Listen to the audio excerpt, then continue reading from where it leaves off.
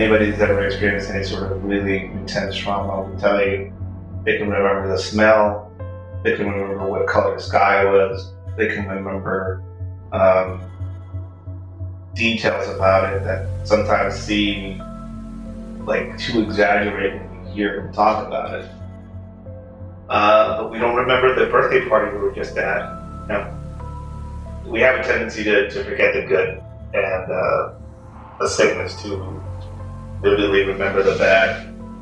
Ed Calderon's attention to detail is a blessing and a curse. It served him well during his operational years working law enforcement down in Mexico. But there are some things he would rather forget. His vivid recollections of the past and his openness in sharing them with others have helped shape this next phase of his career.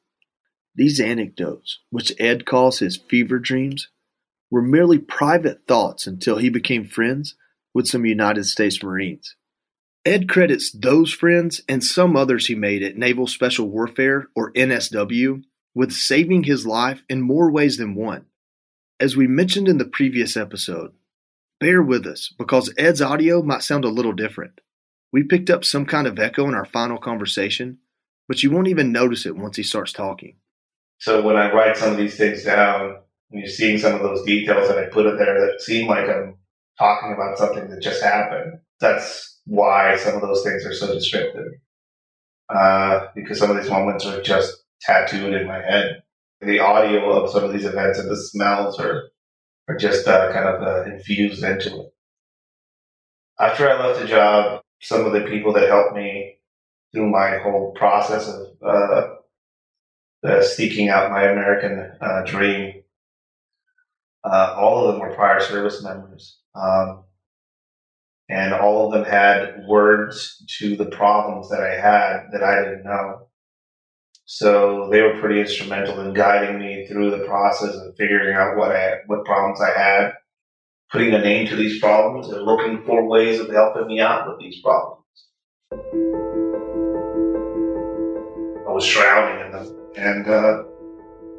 And basically they reached out and took me to some of those therapy circles, introduced me to people that had similar experience than I had, and them being part of a culture like the American culture where these things have been cataloged, named, and there is a support network for veterans is completely alien to my Mexican mind. None of that was available and is available to people like me down in Mexico. From figuring out some of my physical problems to figuring out that some of my anxiety attacks and issues that I have were not purely mental. It wasn't all in my head, as they say.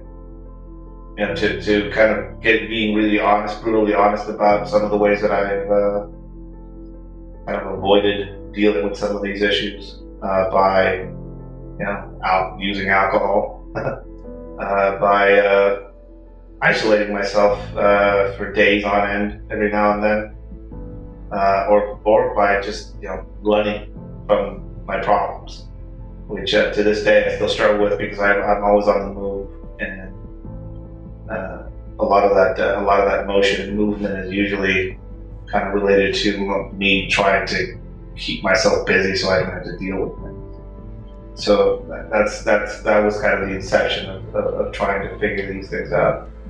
That whole admitting you have something that's wrong with you there's a stigma to that in Mexico. If you ask for help and you want to go to a therapist, you're crazy. It's a black and white issue. Or you're weak, or there's something wrong with you, or you're broken. And it's like a public admission of that. And there's a cultural stigma to it, and even within family. I had family members that saw my struggle and that saw some of my issues, and they would tell me that I was traumatized or crazy, that I had something wrong with me. It affected some of my personal life. It ended a relationship that I had for years. it took away a lot of the people that I had in my in my life. So when it came to a point where I had to share some of this stuff openly with people, I was worried.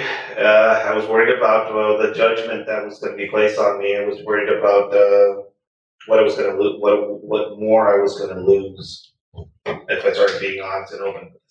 Ed was lucky to find such a strong circle to assist with his recovery in the U.S., because that certainly wasn't the case in Mexico. In his days on the job, he may not have had the words for what he was going through. But looking back, he says he can pinpoint the moment his collective experiences became too much to bear. I didn't have words for it when I kind of went through it. It was one of those things where you remember back to it, and you can kind of trace the problem once you know what it is to an origin point. I just got reassigned to a more managerial position, which was basically life-saving. I was going through separation as far as, when you change offices or when you get reassigned, all communication kind of really goes down the drain. The jobs we were doing and the work we were doing it was pretty delicate, so not a lot of communication would come out of those groups to the outside. So I was sitting in this hotel room after I got reassigned, kind of going through some paperwork, trying to figure out what dressing casual means. The job, it doesn't come with a manual, so I'm trying to figure out my new reality. And turn on the news, and I recognize the house that's in the news. I see all the flashing lights. I see the criminal scene investigation van there, so I knew there was dead people there. And I recognized a truck that I used to drive, and I recognized another of the cars there. So I started kind of piecing together. It's like watching something on water where you can't really hear what you're looking at. And I could feel this just force on my chest when I started recognizing some of the people there. I started figuring out that these people were where I would have been if I wasn't reassigned. I was relieved in a way, which really was probably the most horrible thing that I could feel. I mean, at least to myself. Just to this day, I struggle with that feeling.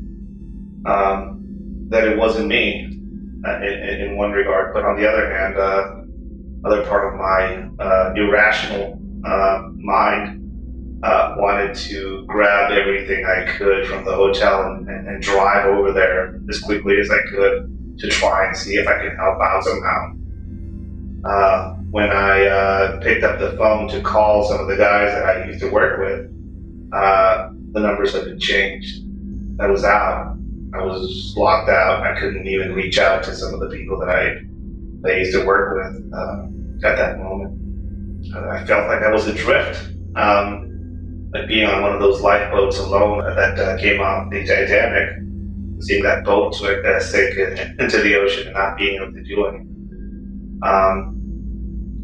The young faces of the people on the ground, and then later on when I actually got to go to some of the funerary services of some of these guys, seeing their young girlfriends, or in one case the young wife crying over the féretro, the casket, and kind of seeing some of the guys there and going over and hearing them talk about what they were going to do or how they were going to find the people that did it, and just being on the outside of it. I'm not part of any of that.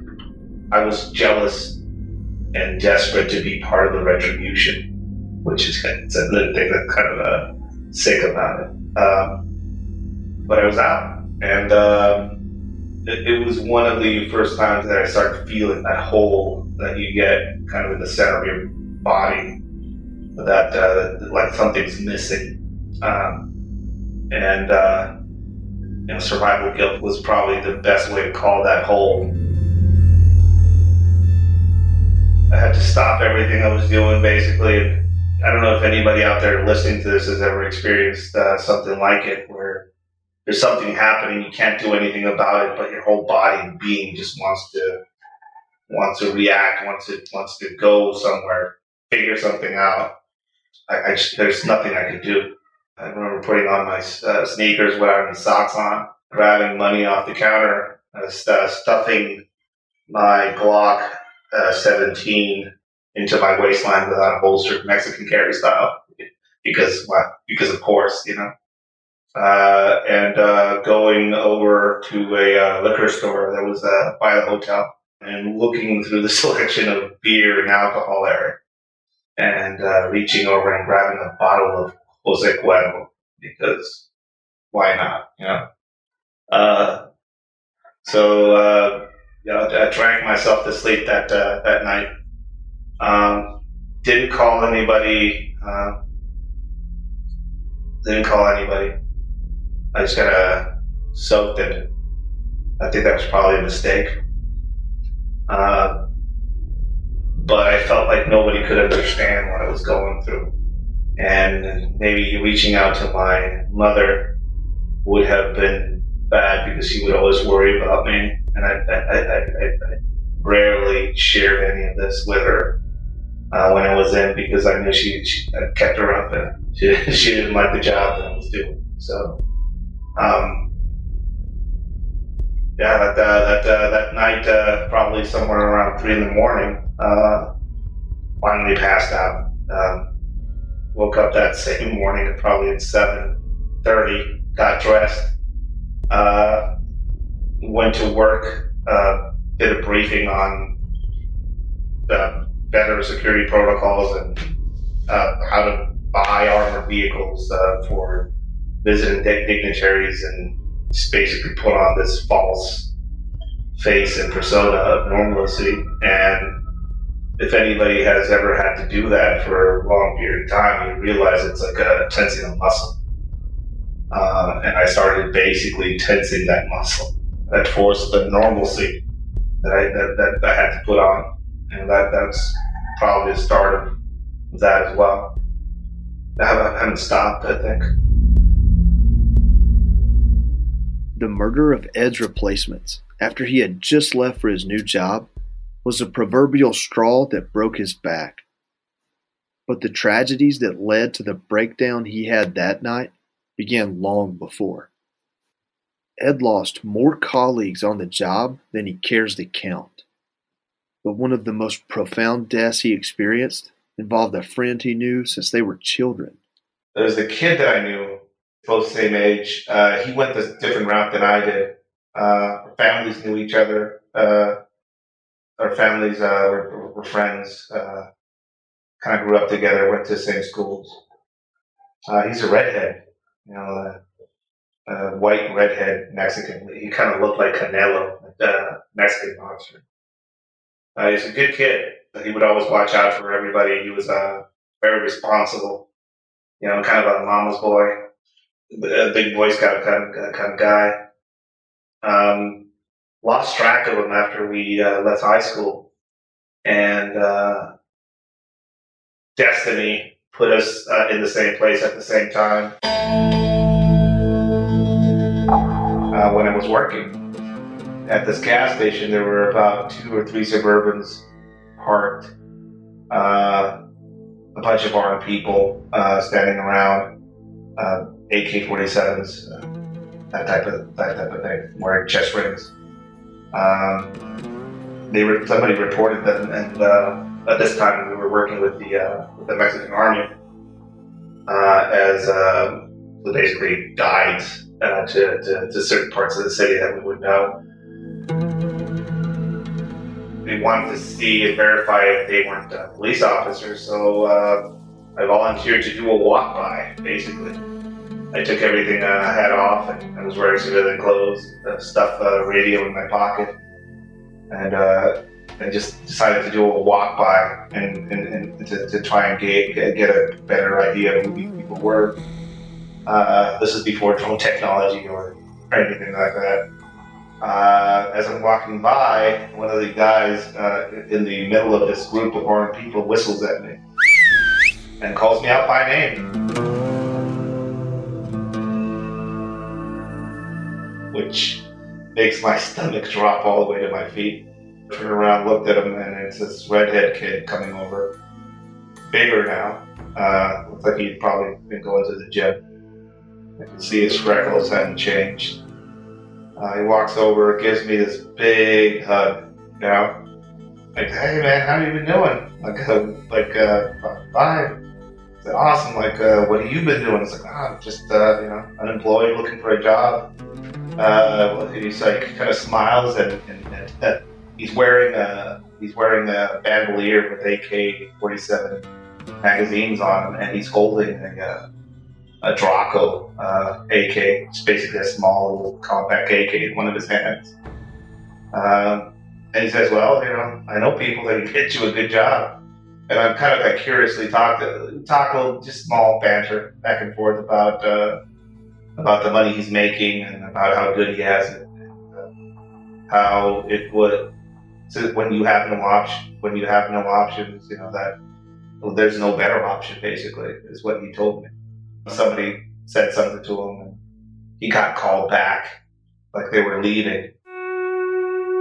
Before he left, he leaned over and in my ear told me, "I know what you do. Good work around. You work where you work. Be careful. This is not a safe place for you to be in right now."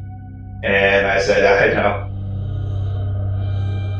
We shook hands, and he left back to his group, and I did the fastest, longest walk that I have ever done in my life back to the waiting vehicles that we had staged around the corner.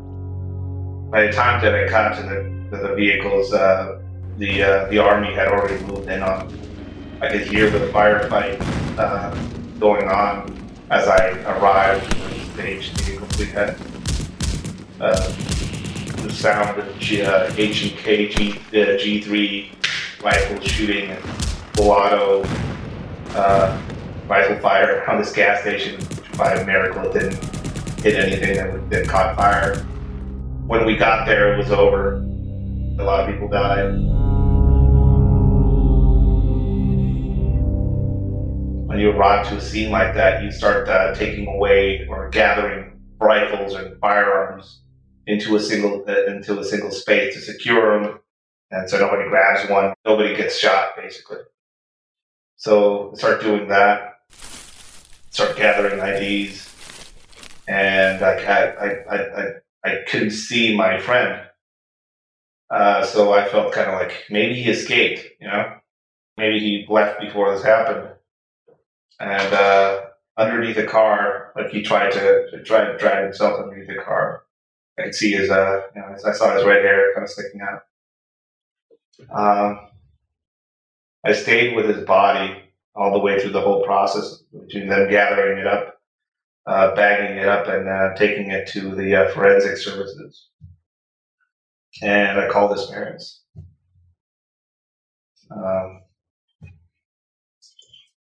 I think that call, which to this day I can't remember. But yeah, being underwater, that's what I felt. I do remember the howling, the pure, just grief and desperation on the other side of the phone of his mom. I remember them coming in to recognize the body, and I remember the look of hate, blame that was casted my way by the father.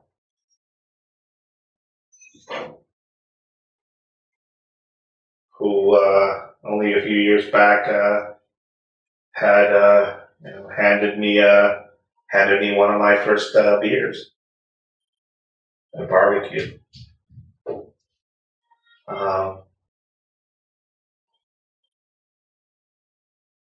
I think that was one of the first worst moments that I had.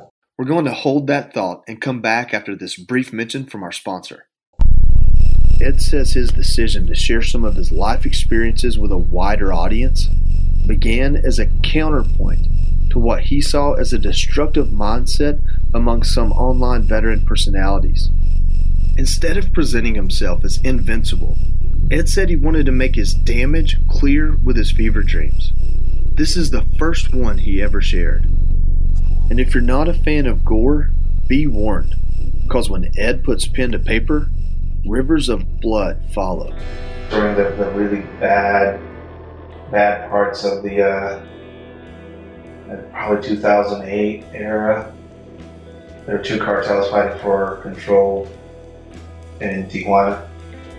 A bunch of shootings almost every night. We would get 8 to 7 people killed, kind of the same way it is now. We got a report of a house that was completely shot up with some sort of a house party going on early morning hours. When we got there, there was nobody there as far as the cartel guys that did the shooting or the Sicarios. They had left by that point. We got there and we saw these kids that were drinking. Music was playing outside the house. Very modest house. The roof was made out of blue tarp. Garage door that was probably thrown or discarded from somewhere was turned into a wall. There was a small little radio, kind of a audio system kind of playing some of these cartel songs. One of the kids that was shot was still sitting with his beer in his hand. Tecate light beer in his hand, and he probably didn't even feel it. He didn't even realize he was shot. Probably he was in the same position that he was probably in when he got shot. Some of the guys on the ground, you could see them trying to get to safety. You could track their blood as they bled out. And all the blood kind of pooled into a river going down the driveway to the sidewalk. A mixture of arterial and venal blood. Arterial blood is red, bright red, oxygenated. The venal is dark, kind of oozes. So I vividly remember these swirling patterns by seeing the mixture of all this blood coming out of that front driveway, kind of oozing out to the street. When we got there, the neighbors felt secure in coming out and seeing what happened. The kids started picking up the spent casings from the ground, but they didn't touch the spent casings that were in the blood pools outside. They kind of respected those. A lot of the older ladies came out and started chanting the mysteries, Catholic mysteries. It's a common practice when somebody dies. I was standing there with a MP5 in one hand and a radio in the other, kind of informing on what I was seeing. And a lady comes up to me and hands me a bone. And she says, "Please tell this woman what happened here.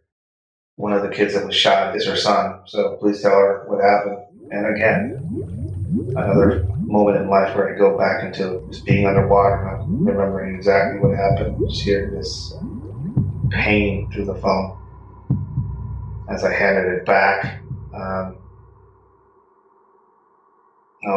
these old women were basically chanting these mysteries, and some of them were putting candles outside of the house and just covering some of these kids with blankets. I couldn't bring myself to tell them not to move anything or to tamper with anything because it might interfere with the evidence gathering. Because to be honest, 99% of all murders in Mexico were solved. And at the end of this story, Jaramillo, an interesting character in my life, shows up and was riding with me that day. Jaramillo shows up and tells me, like, what do you want to have for breakfast? And we went to have menudo for breakfast, which is, menudo is basically stomach lining stew. Sat down and had breakfast and went about my day. Shared that story with some of these friends of mine in that circle. It's my narrative, so I didn't think anything of it, but then I looked around the room and I saw a few people crying, being emotionally touched by it, and that was pretty surreal that I could do that in words. It was pretty surreal for me. That was the first one I shared, and then later on I shared a few others about. The first time I went home after a violent encounter and like trying to hide the fact that I just went through things. I tried to put my clothing in the washing machine at midnight, and my mom came down and saw what I was doing, and she didn't ask anything about it. She just made me coffee, and we just sat and talked about not that for the whole night until it was morning. Sharing some of these things. A lot of the people that I kind of that I saw sharing things online, I saw a lot of badassery, warrior, mindset, and just being a machine and just killing it and all this type of stuff, and didn't really see a lot of narrative out there as far as damage and pain and trying to process things.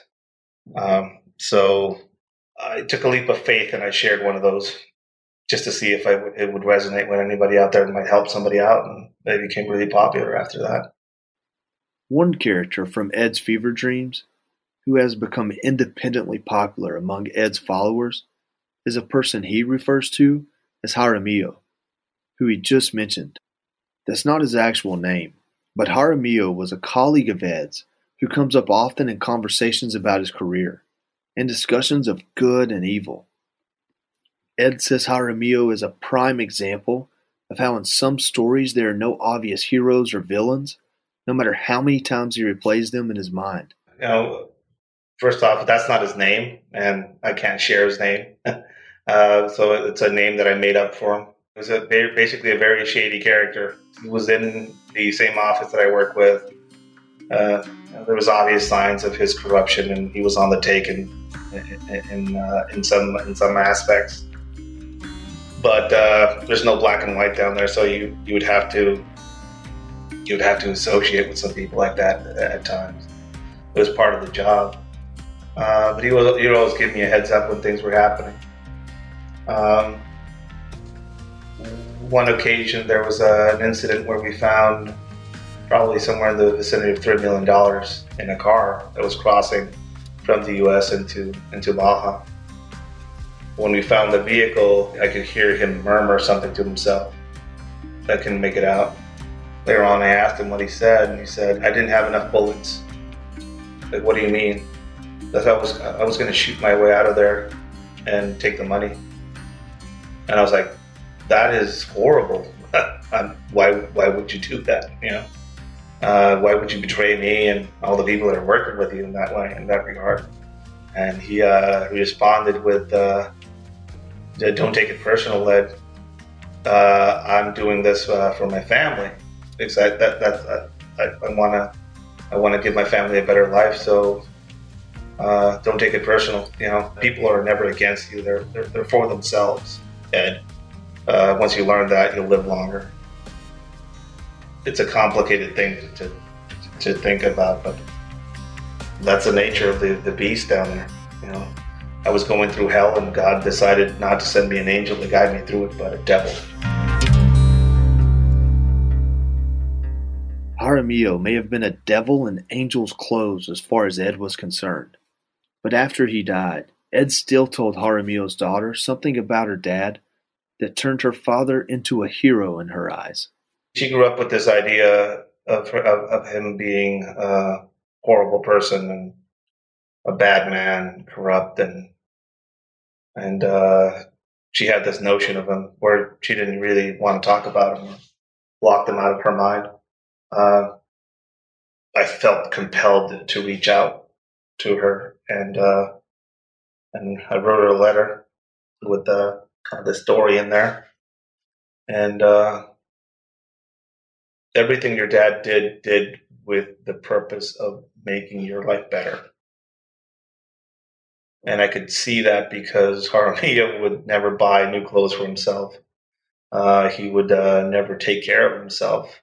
And he would get paid and somehow not have money the next day. And we all realized it was because he would give all the money to his family. So he was never about the luxuries himself. I don't think she knew that about his dad. And that small story about him changed her outlook on that and her perspective on her dad. And I think I gave her forgiveness in that regard, as far as who her dad was and what he had to do. Ed has said before that he's the kind of person who prepares others to deal with the ugliness in life. So we asked him, what were some of the moments in his life that were unexpectedly beautiful? Selfless sacrifice. People that are completely, if you look at them and what they did, they're evil, horrible people that have done horrible things.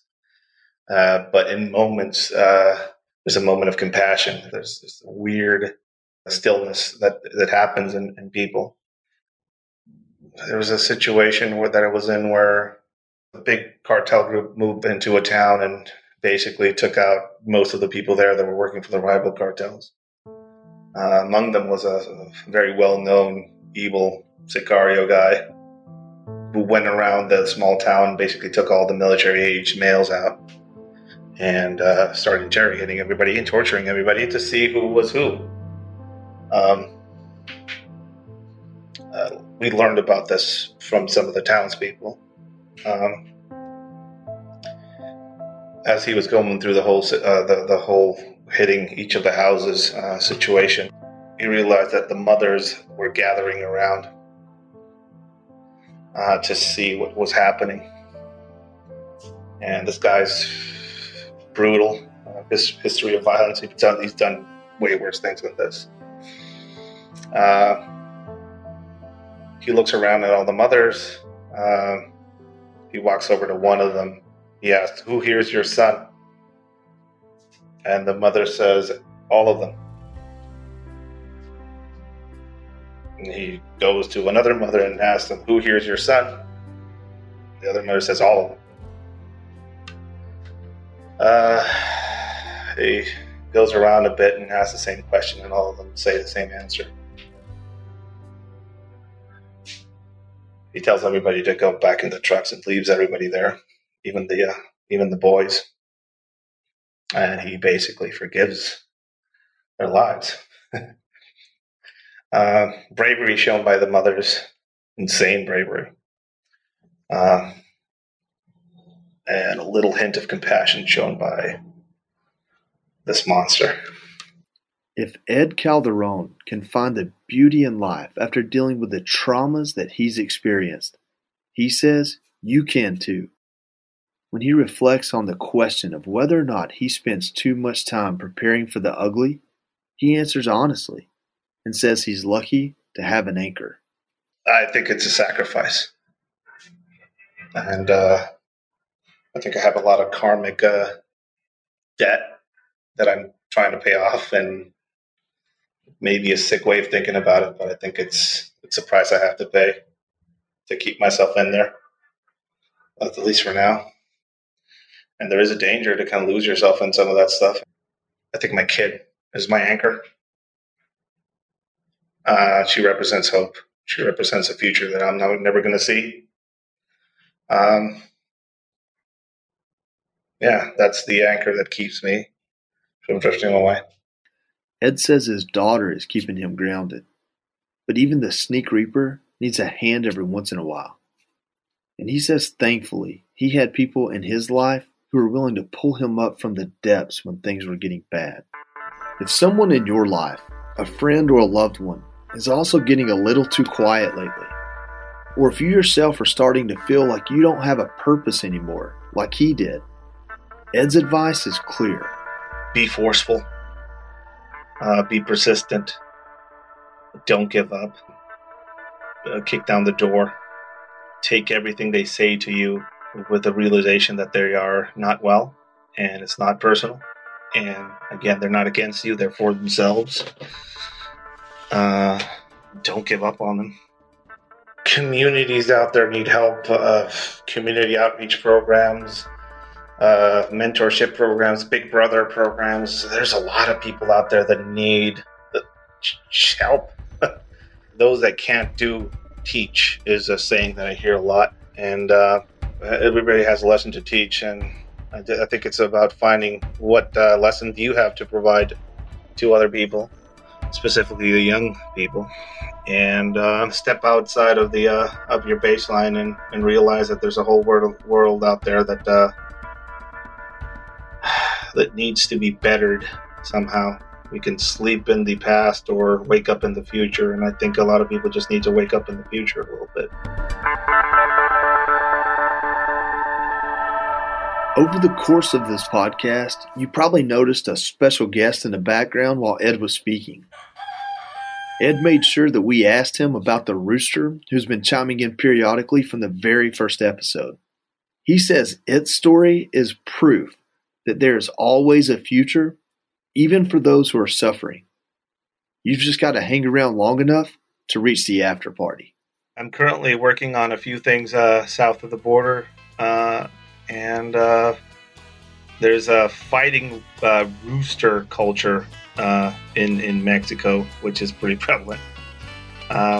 So every recording we've had, this rooster has been singing in the background. I'm not for animal cruelty. I hate it. But there's certain things culturally where you have to. I mean, there's just no way I can, call the cops or something on this person, because it was accepted here. It's not illegal. But it's been through 3 fights, is what I've heard, and it's now being retired, and it's going to basically be a mating rooster now. It's pretty scarred up, and it's about to just start making babies, basically. It survived, so I thought it was pretty fitting and kind of poetic to mention that at the end, because there is an afterlife for some people. At the end of every episode throughout our podcast, you've been hearing parts of a Mexican folk song written about Ed, appropriately titled Ed's Manifesto. It's written in a style called the corrido, a type of traditional song meant to share stories and poems from one generation to another. And thanks to composer and musician Alex Torres, Ed Calderon now has a song of his own. Mirando para atrás no puedo ni creer la vida que viví. Si ustedes lo supieran, preguntaran cómo es que puedo dormir. En el maldito infierno fue donde nací, también donde crecí. Hablo de Tijuas donde el diablo anda suelto. Varias veces lo vi y la primera vez fue de temprana edad. Mi mamá me acompañaba y me tocó perder la inocencia que uno carga de niñez. Y desde aquí vea bien recuerdo cómo me cambió la vida. Los juguetes en pistolas se convertirían. Como Skeletor la gente a mí me conocía. Clave 02 peleando la paz en la línea. Pues así me tocó la vida. Se duerman plebes. Shout out El Manifesto.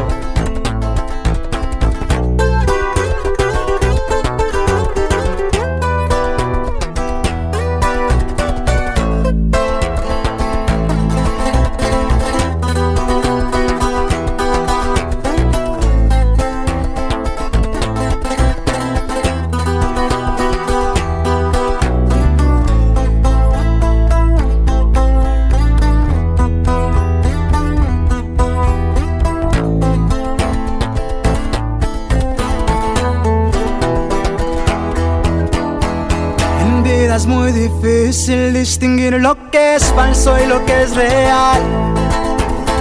Por el camino que camine veo lo que otros no pueden mirar.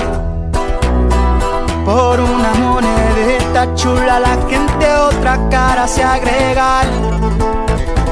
Firme y derecho me mantuve, a mí nadie me pudo comprar. En vez me fui a pelear. Aquel MP5 lo empecé a cargar sin miedo pa' jalar. El gatillo por si se necesita, yo nunca me rajo. Todo lo que tengo me costó mucho trabajo. No presumo nada, yo también vengo de abajo. El manifiesto, manifesté lo que he soñado. No piensen que estoy alardeando.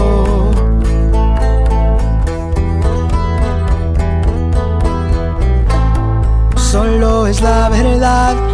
Hermano, dale un abrazo a mi mamá. Sé que del cielo ustedes me cuidan. No saben cuánto se les extraña. Un día de nuevo los voy a mirar.